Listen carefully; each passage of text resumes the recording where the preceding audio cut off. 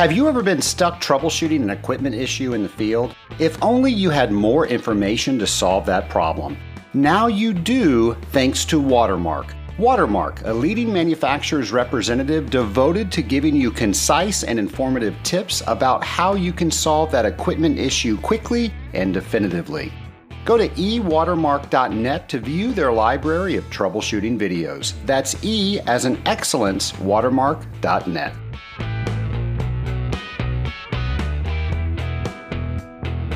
Hello, Scaling Up Nation. Trace Blackmore here, the host of Scaling Up, the podcast where we're scaling up on our knowledge so we don't scale up our systems. And folks, I know that, again, we are learning how to do things that we have done for years. We're learning the new normal of how we do things, and that is throwing a lot of us for a loop.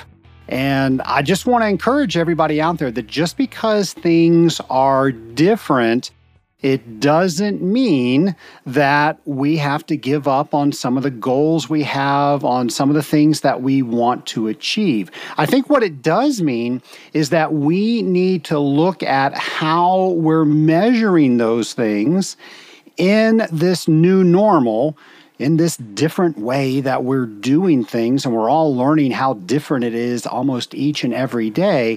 Well, how do our goals align with what this new normal is, with how things are changing, with what we're being asked to do in the confines in which we're being asked to do it?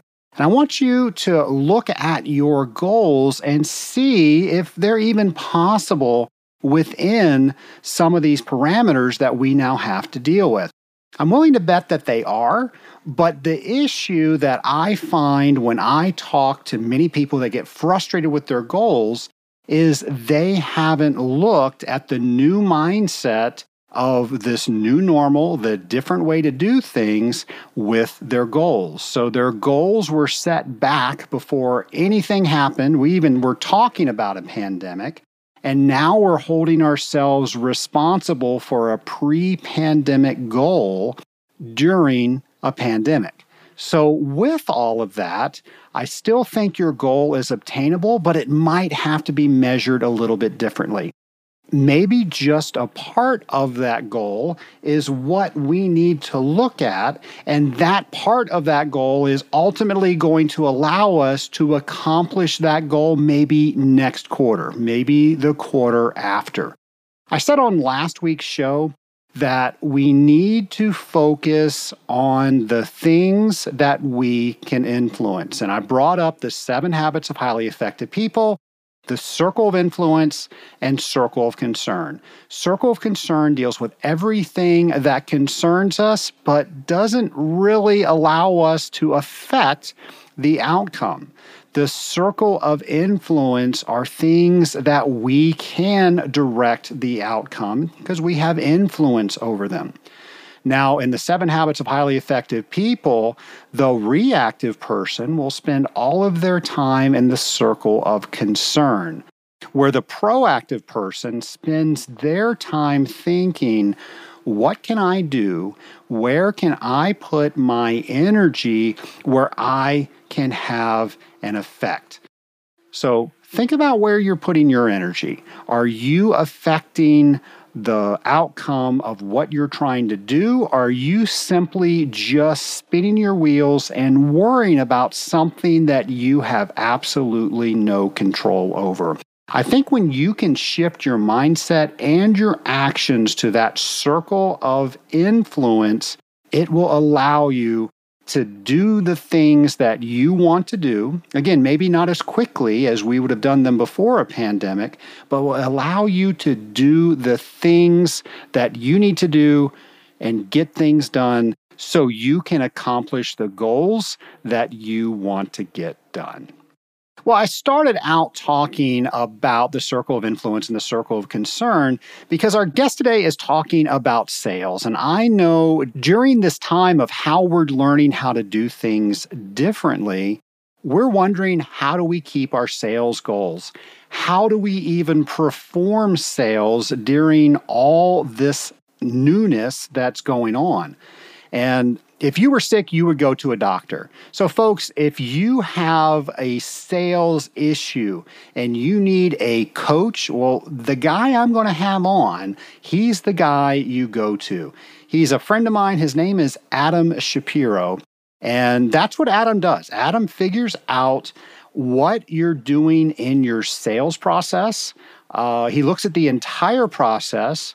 He looks at your messaging. He looks at how you interact with each and every customer, how you follow up with things, and he diagnoses what the gaps are that you need to fill. Or maybe you're not even hitting the mark on a specific area. Well, he will help you hone in so the entire process is seamless. And here's the thing. I don't know if you've ever looked at it, but the sales department is probably the biggest department where people are doing everything differently. I can't think of another department in a company that's run like the sales department, but somebody might do something one way, somebody else might do it another. And as long as they're getting results, nobody really says anything. But the issue is, if you look at the entire staff in the employee department, not everybody is achieving their highest results. And it's because we have all these renegade approaches out there. What Adam does is he figures out what works from one person to another and then tries to condense that into a standard procedure. So now everybody can do that. And now we can track that. And we can see where people are struggling. And we can see where we need to help people. And we can train new people to be just as successful as the people that have been doing this plan for years. So during a pandemic, we might be thinking that this is not a time for sales. And Adam was gracious enough to come on the Scaling Up H2O webinar series that we did, and he talked about sales during a pandemic. If you have not seen that webinar, I would urge you to go to scalinguph2o.com/webinar and scroll down to Adam's webinar. And he's going to give you all sorts of tips so you can figure out how you can be successful in these different times and how you can work in the circle of influence. Now, of course, I just mentioned the 7 Habits of Highly Effective People, and another one of the books that I think is just tremendous is a book by Gino Wickman called Traction.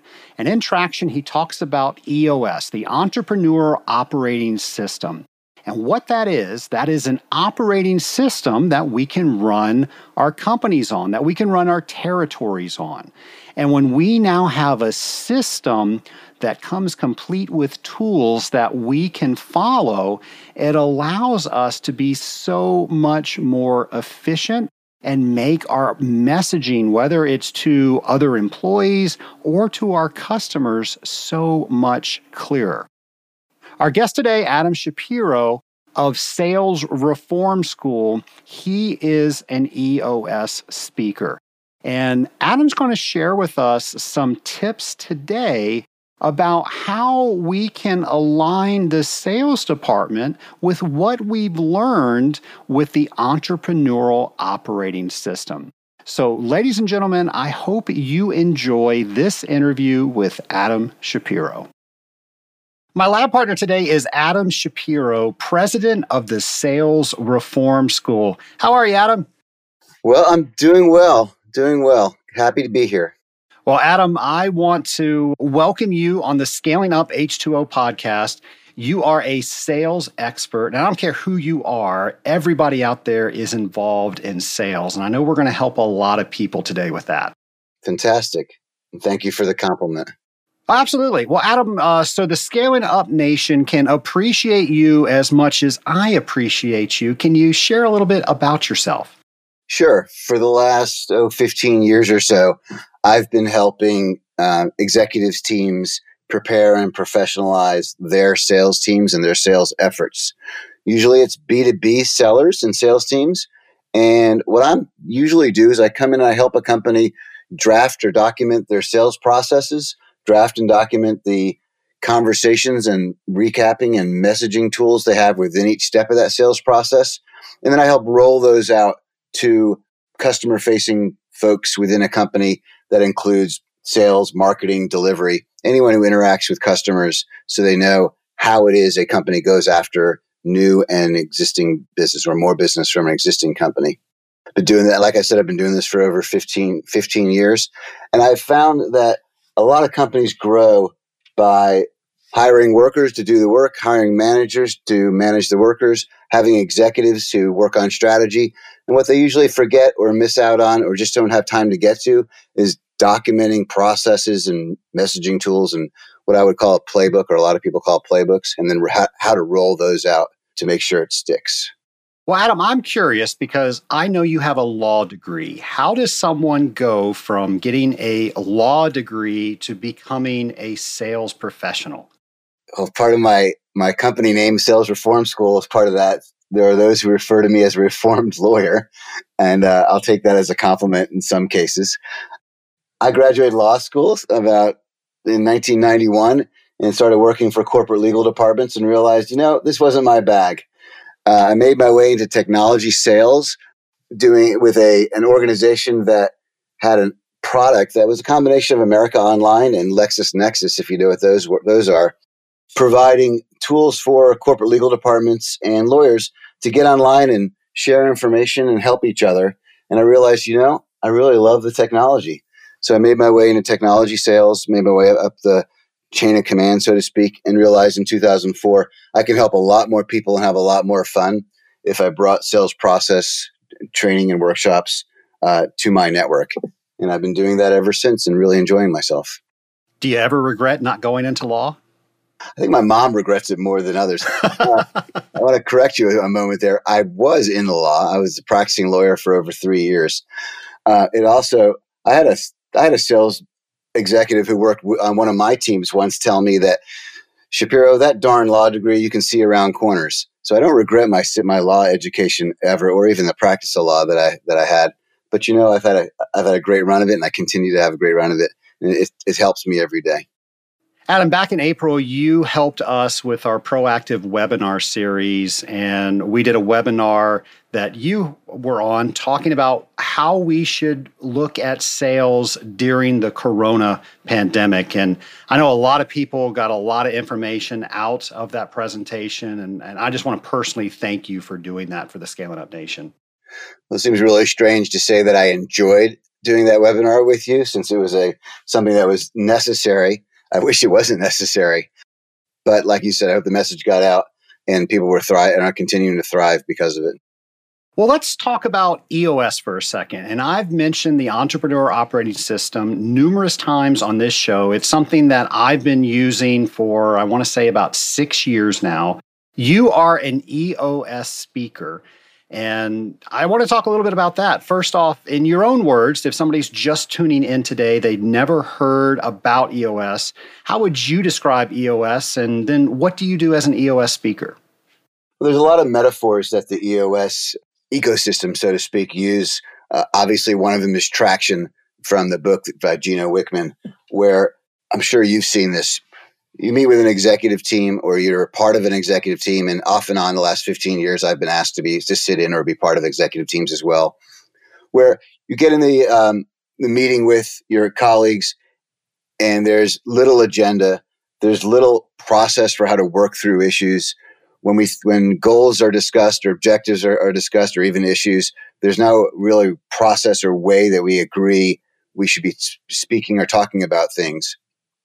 Other times you'll notice that companies have adopted these ideas of having a company culture or true values within a company.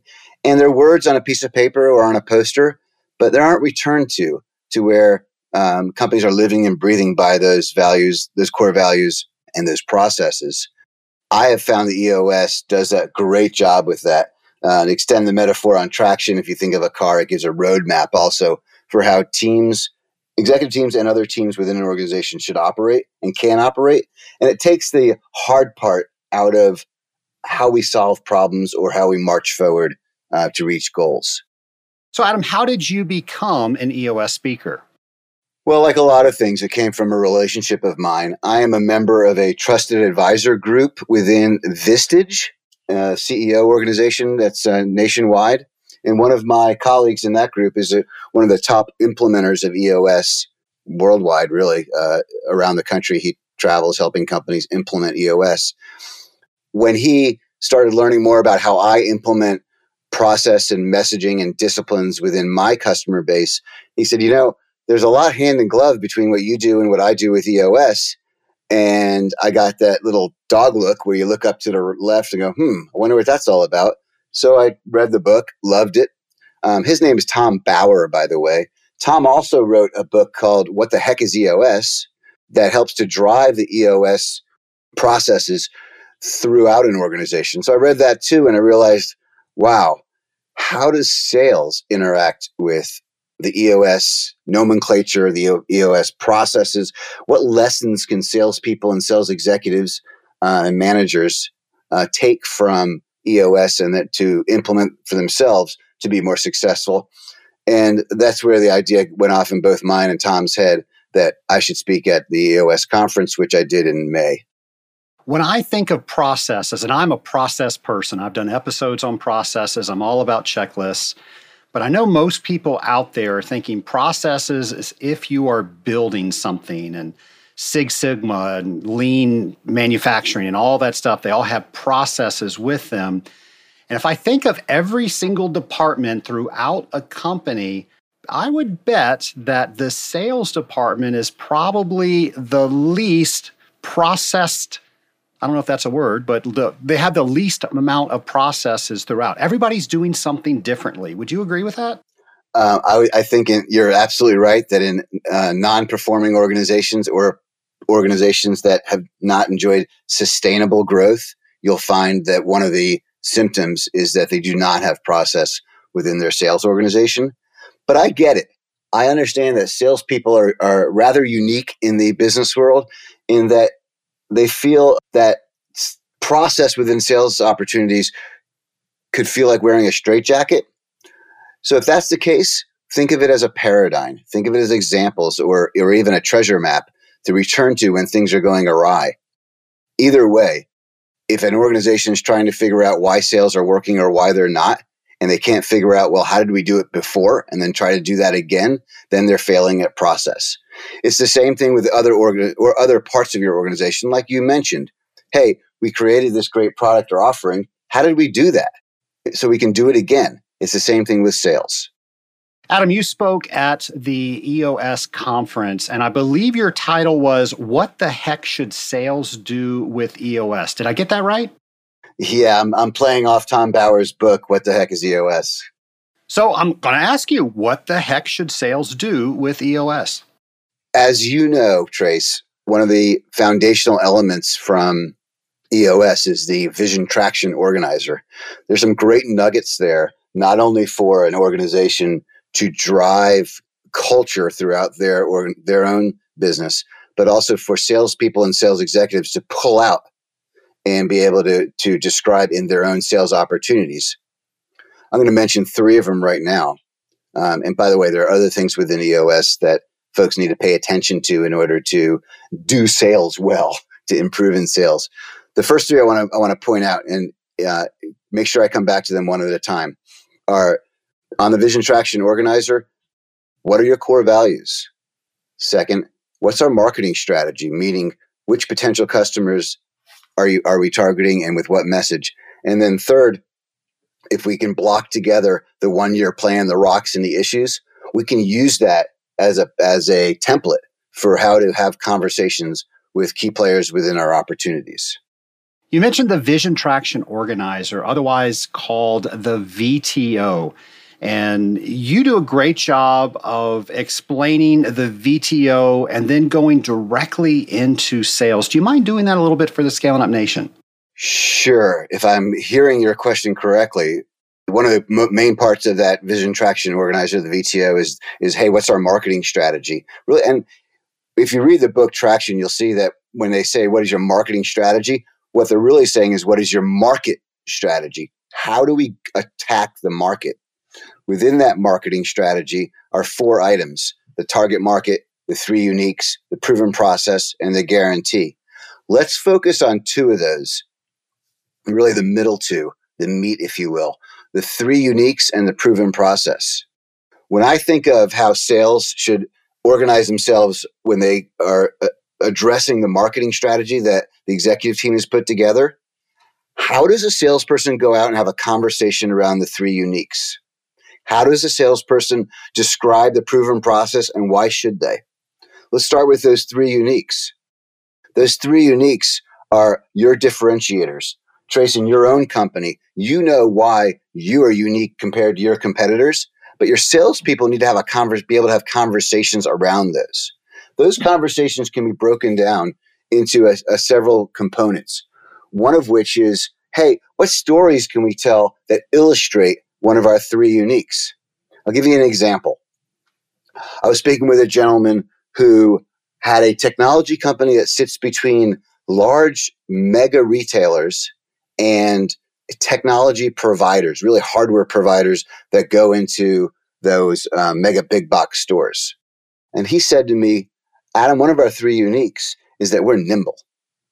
And I said, that's great. What a fantastic unique that is. I don't understand what it means, though. It sounds great. Can you give me an example? We were sitting at a coffee shop having coffee over this, and Trace, he took about 60 seconds looking around the room, thinking to himself before he could come up with an example of what I was talking about. Imagine being on a sales call and that happening to him. Wouldn't be too comfortable, would it? Absolutely not. I can't help but think the other side, could it also be too scripted? Yes. So I get this a lot. So people that sit in my workshops within a private company will say, don't script me. And I'm like, great. Let me give you an example of how to tell a 30 to 60 second success story or plausible emergency story around one of your 3 uniques. I'd like you to practice it the way we have written it together, and then make it your own. And then let's practice. Let's see how that goes. Invariably, when they do it themselves, they end up stumbling over themselves, but at least they start practicing so they're not winging it, to where when they actually do talk to prospects and use those stories, they can make it their own. Other salespeople say, yeah, I'm really afraid just to do this without some sort of document in front of me that I can practice. For them, I say, sure, here's a script, make it your own, practice it, and go forth and conquer.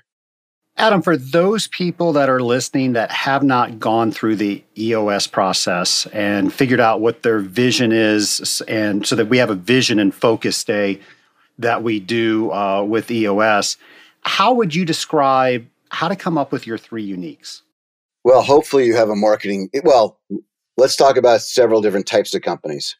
On the smaller end, when we say SMB, small and medium-sized business, the small business, we could sit down and think about, okay, why do people buy whatever it is you offer from you?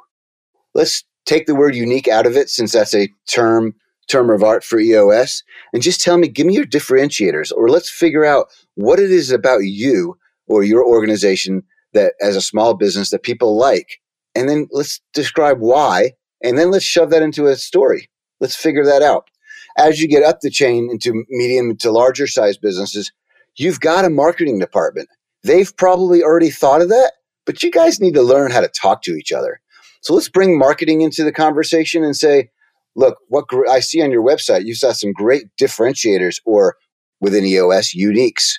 How can we boil down your white papers or your descriptions on your website into conversational tools that salespeople can go out and describe or discuss with their prospects and with their customers? And that's a process that we can do with medium-sized and even larger companies. I see too often where marketing's doing a great job on branding, differentiators, 3 uniques, but they're not taking those and boiling them down to conversations that salespeople can use.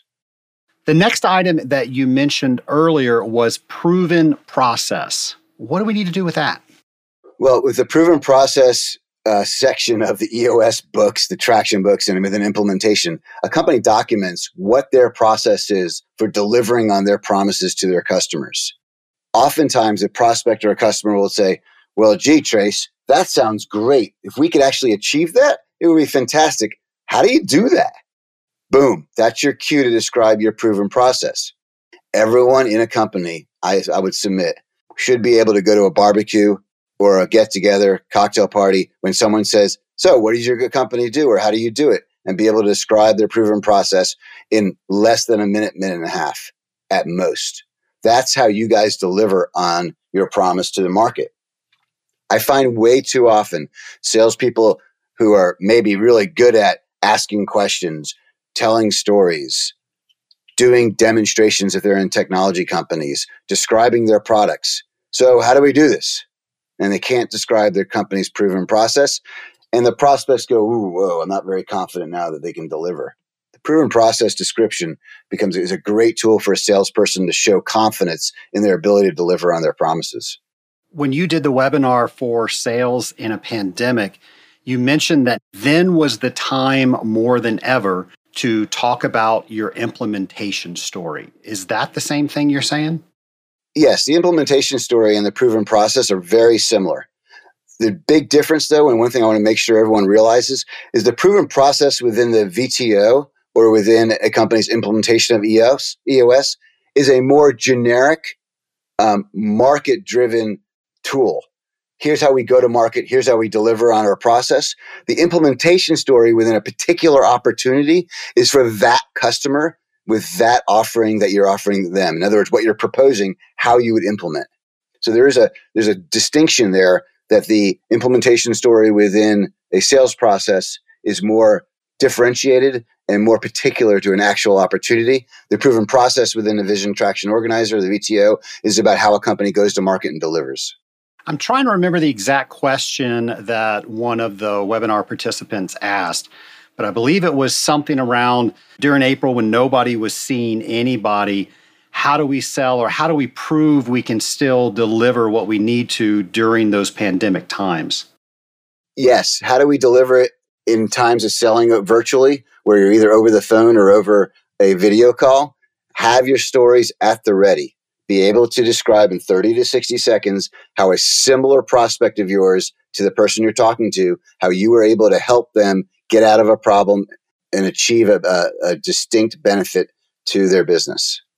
One of the things that I really like about the entrepreneurial operating system is it ensures that you have specific goals, the top things that if you can work on, they're really going to move the needle for you and your company.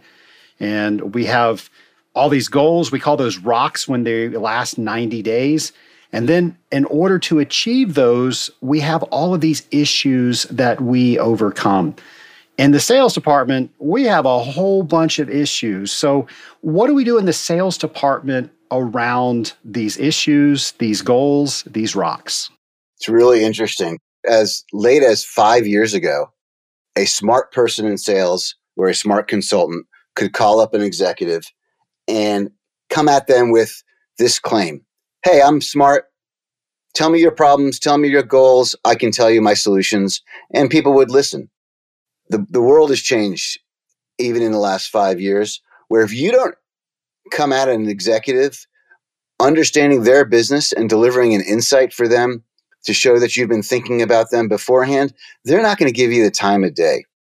I teach what's called the Challenger Choreography, which comes from the Challenger Sale book, an excellent book that I recommend to all of your listeners. And within that, we can meld the goals, rocks, issues ideas from EOS. EOS says, hey, within our company, within our team, let's figure out what our goals are, what our big rocks are, whether they're for the next 90 days, for the next year, or next 5 years. Let's figure out what our issues are that are keeping us from getting there. And let's figure out what solution we can provide to fix those issues and achieve our goals or objectives. When I saw that and read that within the EOS books, really, in the processes, I said, gee, that's exactly the same way a salesperson should be going after an opportunity. They should understand and warm up to their market, warm up to those key players they're talking to by saying, hey, I get you. You're trying to accomplish the following goals, big rocks, but you're having issues getting there, such as, and be thoughtful in understanding that. Here's how we would help in that situation. So there you have taking lessons from the Vision Traction Organizer, the goals, rocks, issues from EOS, and saying, I can use that same discussion tool, that same template, and apply it to my opportunities. That's where this comes in. Salespeople should be doing that. They should be understanding what goals and rocks their prospects are faced with and are struggling with, and then seeing how they can adapt or correlate their capabilities from their own companies to helping with those issues to help overcome those issues and then solve those big rocks, those big goals and objectives. Adam, what advice do you have to make sure you're getting to those issues with the customer? Well, there's a few things that you can do. First of all, research. You have to, if you're about to call a key player at a target company within your ideal client profile, and you don't have an understanding or an assumption about what you expect to be their goals or big rocks, you haven't done your homework. If I were to call you, Trace, and say, hey, Trace, in your water treatment business, what are you guys trying to accomplish? You would hang up on me right away. You don't have time for that. But if I said to you, hey, Trace, when I study your business and your industry, it seems executives in your position are trying to accomplish the following. Am I right about that? At least I've done my homework, and you'll say one of two things. It's a binary question. Yes, that's exactly what we're trying to accomplish. How would you do that? How would you help me with that? Or you'll say, no, that's not what we're trying to accomplish, but here is. And you would tell me then what that is. That's called warming up to your prospect. Do your research. Have some thought about it. Your marketing people, are, if you have them, are a great source for this because they have gone through the process of designing products and designing marketing to address your market to help them take care of big rocks and the issues that are keeping them from doing so. So the first thing I would say is talk to marketing, do some research. And then the last thing I'll say is, how about some friendly fire? If your company already has customers and you want more customers like them, do a customer interview. Go to your customers and say, we're so grateful that you're a customer of ours. We've been enjoying a great relationship. I just want to make sure I got something right. When you first decided to work with us, what were you trying to accomplish? And see what they say, and then see if that's something you can then draft for your next opportunity. Adam, earlier you mentioned core values. How do we make sure we're using our core values when we're in this sales mode? So core values are both internal looking and external looking, or appropriate, if you will. Many companies will say, here's our core values, and let's make sure everything we do is following those core values. And if activities or things that go on within a company that are outside those core values should be marked and either discussed or eliminated. But it's another thing for a core value to be external. We see a lot of companies these days listing on their websites for all to see what their core values are. We see it come out in advertising and marketing. Well, how do salespeople take those core values and describe them within their sales opportunities in their pipeline? Really, the question becomes, from a prospect's perspective, why should I care? Why should I care about your core values? Well, it all returns back to the definition of trust. And I think it was Stephen Covey Jr., who defined trust as sincerity plus competence. If you think of the trust that you are trying to build within your sales opportunities, it's really about showing them that you're sincerely trying to help them solve problems and reach goals and objectives, those big rocks. But it's also about you showing your competence that you're the person who can help them do that. How do we show our competence? We can't just tell them, because we know that a lot of salespeople before us have destroyed trust by bragging and puffing and doing things in sales cycles that are unnatural towards building trust. It's really about the stories. So I mentioned earlier about the 3 uniques. Let's also talk about those core values. If you have a core value of helping your customers no matter what solve problems, well, give me a story about that. If you have a core value of integrity, well, what does that mean to a prospect? Can you give me an example of where that comes through? Once a company takes their core values and looks externally to where they've drafted 30 to 60-second stories that describe a horrible situation that a prospect was in or a customer was in, and how adapting a core value to that situation led to a great result, now you're going to start building trust within your sales opportunities, and we can do that together. What's funny though, Trace, is oftentimes people will take their core values and describe them as capabilities without describing what I call act 1 of the story. pardon my French, but it's usually what is the quote crappy situation that a prospect or a customer may find themselves in that would lead to them needing me to have that core value. Adam, I'm so glad you mentioned that. When we started EOS several years ago, the team came up with our core values, but the team truly didn't understand the core values when we simply just defined them. When we had a story and then a situation, that's when everybody started getting it. Yeah, Trace. And that situational story, that emergency situation, where relying on your core value won the day for you and your customer, those are the stories people want to hear. And it really means that you've driven that core value not only internally through your organization, but made sure they're expressed to your customers every day. I have one client who a core value of theirs was we have operating procedures, we follow them. So how did that come out in their sales processes? Well, their customers would say to them, gee, if you guys implement what you have to offer the way you sell to us, meaning following a process, documenting procedures, keeping up with each other, a lot of planning and project managing throughout the sales process, then we're going to be great. And that's why they would sell. They would win opportunities solely because of the way they sold rather than what they sold. Adam, it seems to me like we've come full circle back to the proven process. And I know that is where you excel working with clients. Do you mind sharing how you do that and what you do when you work with clients to help them develop that proven process? Sure. So on this podcast, I've described taking that EOS and pulling things out and helping document things for salespeople and putting down processes and things like that. And what would happen is someone would call me and say, hey, I heard your podcast. How do you do that? Just as we described earlier on this podcast. So here it goes. So I would say, well, for me, I use a process that has 3 phases. In that first phase, I need to have the smart people in your company in a room, sales, marketing, and delivery, who understand your brands and say, okay, what sales process do we need to clone over and over again? Who are our ideal client profile and who are the key players within that? I'll then document that first sales process or massage the sales processes that you've used and layer in now messaging. What are the conversations salespeople should have and what are examples and templates of conversations that salespeople should have within that process?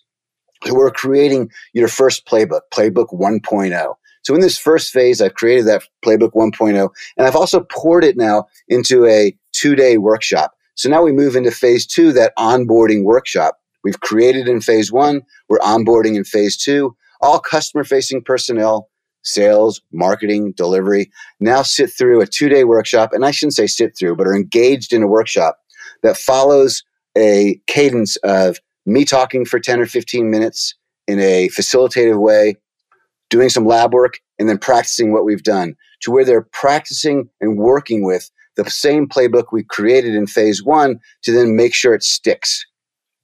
Once we've had that workshop and onboarded or inboarded your customer-facing folks, we then move into phase 3, the final phase, which I call mastery, where I'm doing office hour webinars and I'm also coaching both the coaches and the individuals on how to use what we learned in phase 2 and documented in phase 1 to then have true behavior change. What are the disciplines? How do we execute the process steps? And how do we use the messaging tools we've created so that now we have everyone rowing, if you will, in the same way, mastering your sales culture and your sales playbook. That's my proven process.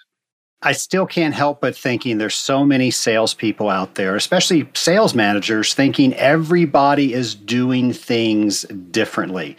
They know it can be more efficient, but they don't know how to take that first step. What advice would you have for them? So I often see that in my mind, that goes to a blog post I wrote some years ago called Mommy or Daddy Voice, where a salesperson says, here's how I did this, and it didn't work. Sales manager says, well, you should have done it like this. This is how I do it. And now it becomes a rock fight between, I can't be you. I want to do it my way. No, do it my way. Instead, what I look for is a facilitative process where sales rep and sales manager can agree on what is a best practices objective way of going after business.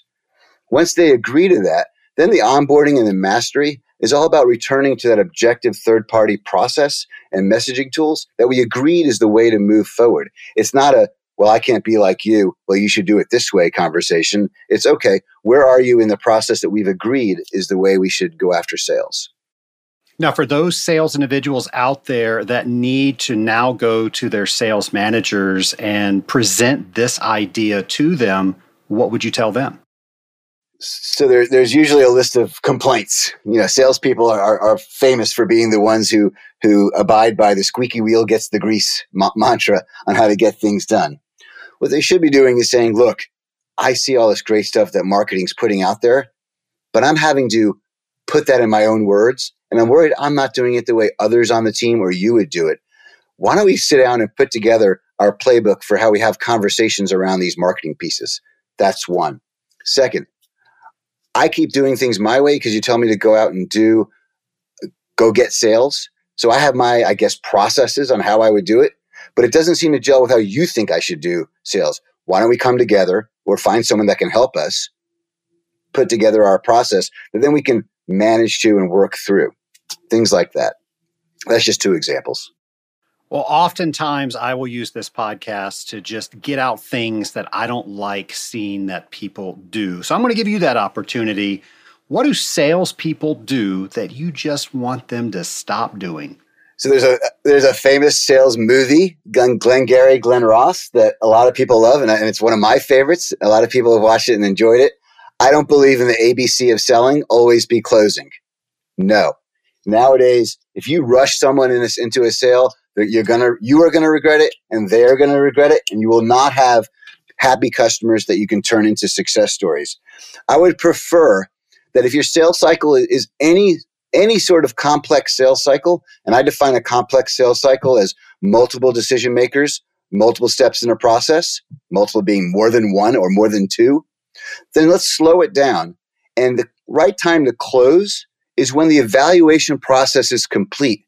If you have no idea what I'm talking about when I say the evaluation process is complete, it means you're not being thoughtful in the sequence of events that a buyer should go through to decide to buy from you. And you're not presenting that as a process that they can go through to work together to project manage their evaluation.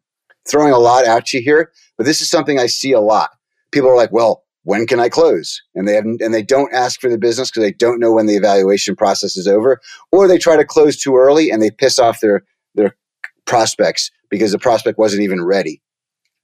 The second thing I would point to is a basic sales discipline of active listening. I'm finding too many salespeople have no clue how to just be quiet and listen to their prospects, listen to what's going on in their particular businesses, and then adapt their capabilities to those needs or what those issues or challenges are that their prospects are giving. Too often, sales is an alpha dog business where you tell me you have a problem or an objective, I've got a solution for you, and there's no middle step of acknowledging the situation and treating the buyer as unique. So I'd say those are two things: not mapping out the evaluation process and not listening well enough to treat your prospect as unique. What is the one underlying message that you want to make absolutely clear to the Scaling Up Nation today? You should not be treating your salespeople or your sales teams as practicers of the black arts. It is not something that you should just let off to the side and hope that they succeed.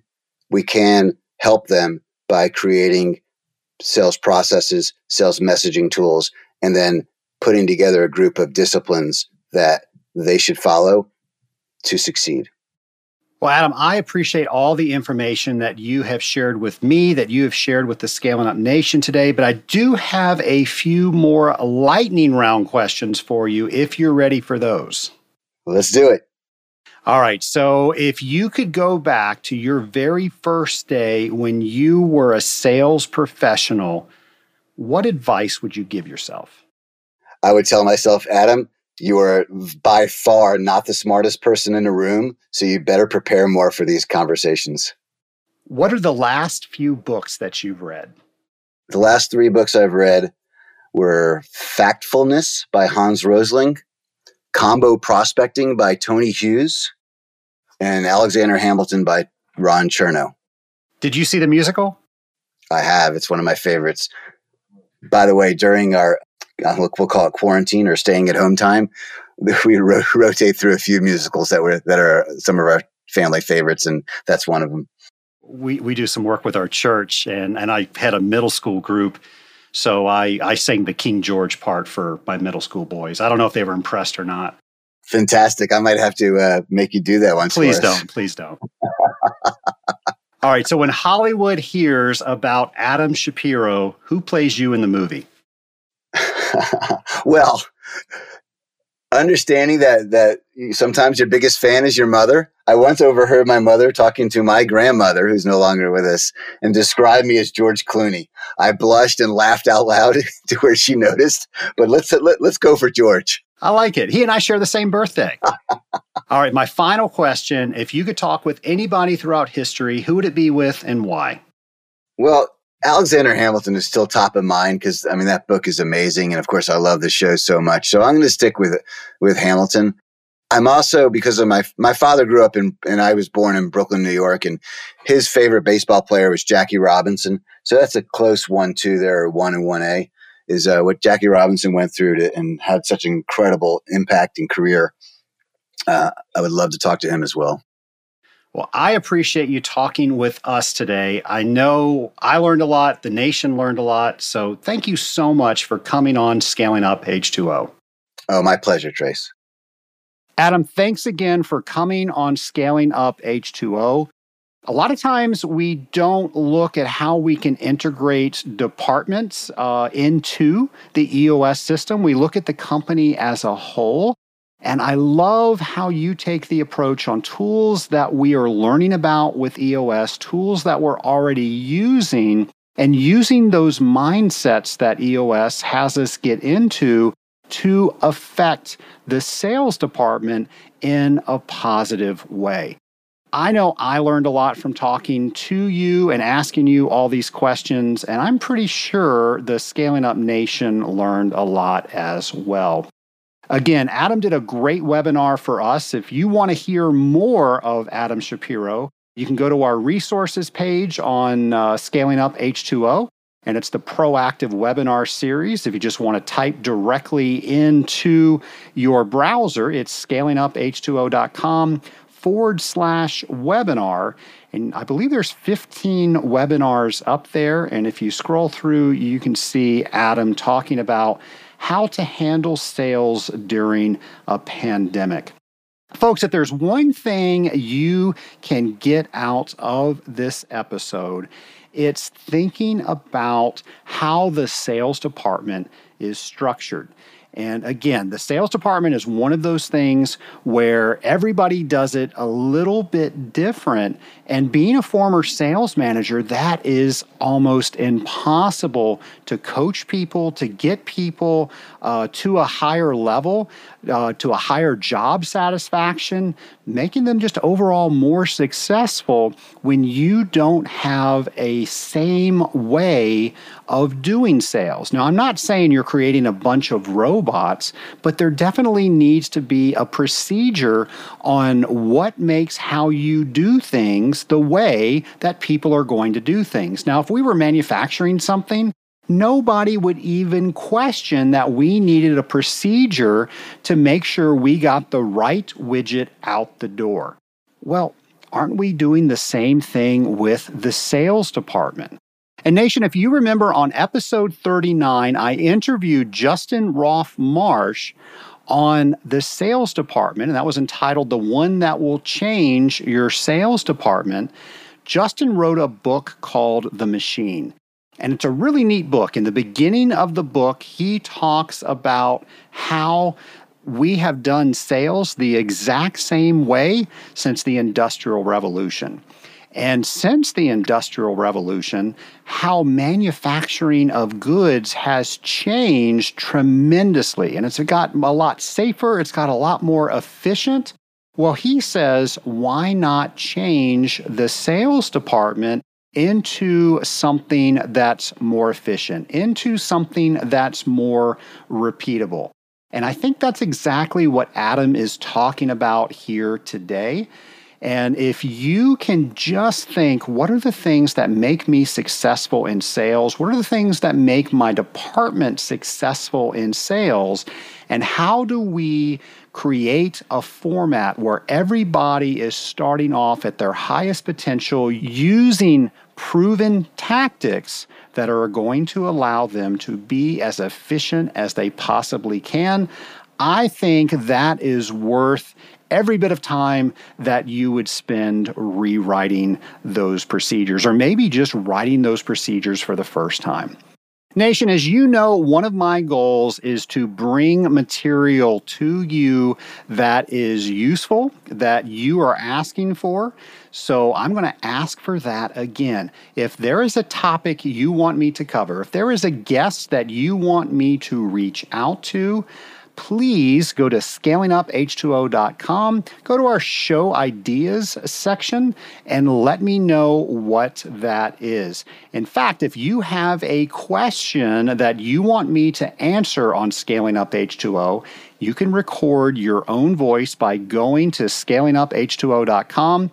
A voicemail button will pop up and you can record your own voice, and I might just put that on the air and answer your question.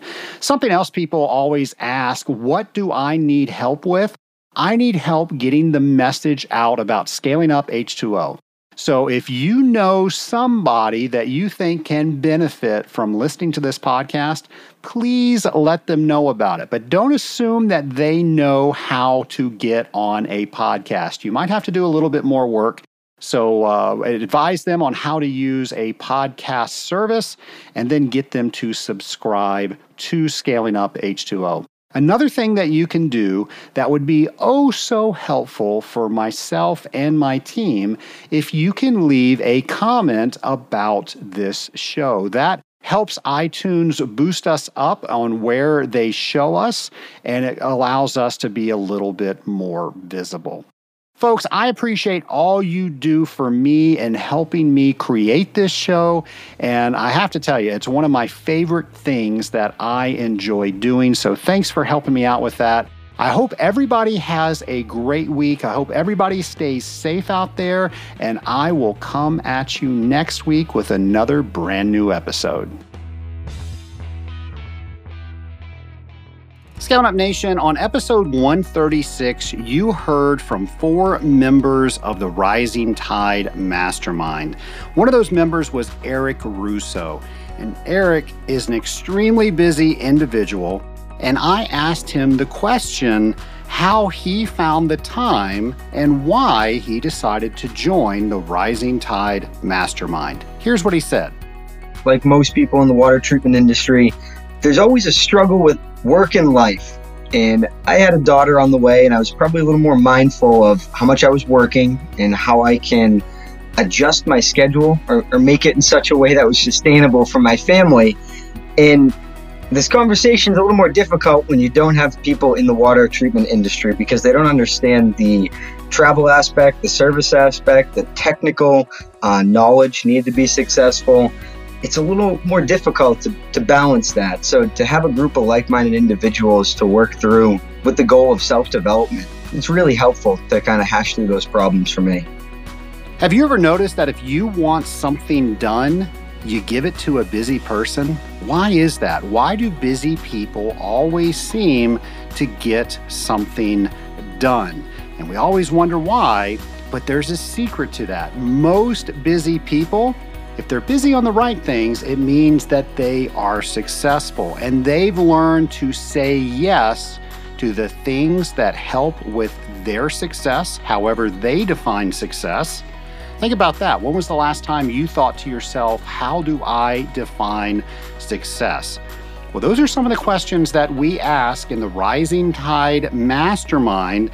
And Eric asked himself, if I join the Rising Tide Mastermind, will this make me a better husband? Will this make me a better father? Will this make me a better water treater? And Eric has told me that it has done all of those things, and he is sure glad that he decided to join. Folks, I cannot say enough good things about being involved in a mastermind group. I ask that you go to scalinguph2o.com/mastermind to see if being a member of the Rising Tide Mastermind is right for you. And if you decide that it is not, please find a group that is right for you. When we get together with other people that are concerned about everyone's success, everyone gets better and the tide rises all boats.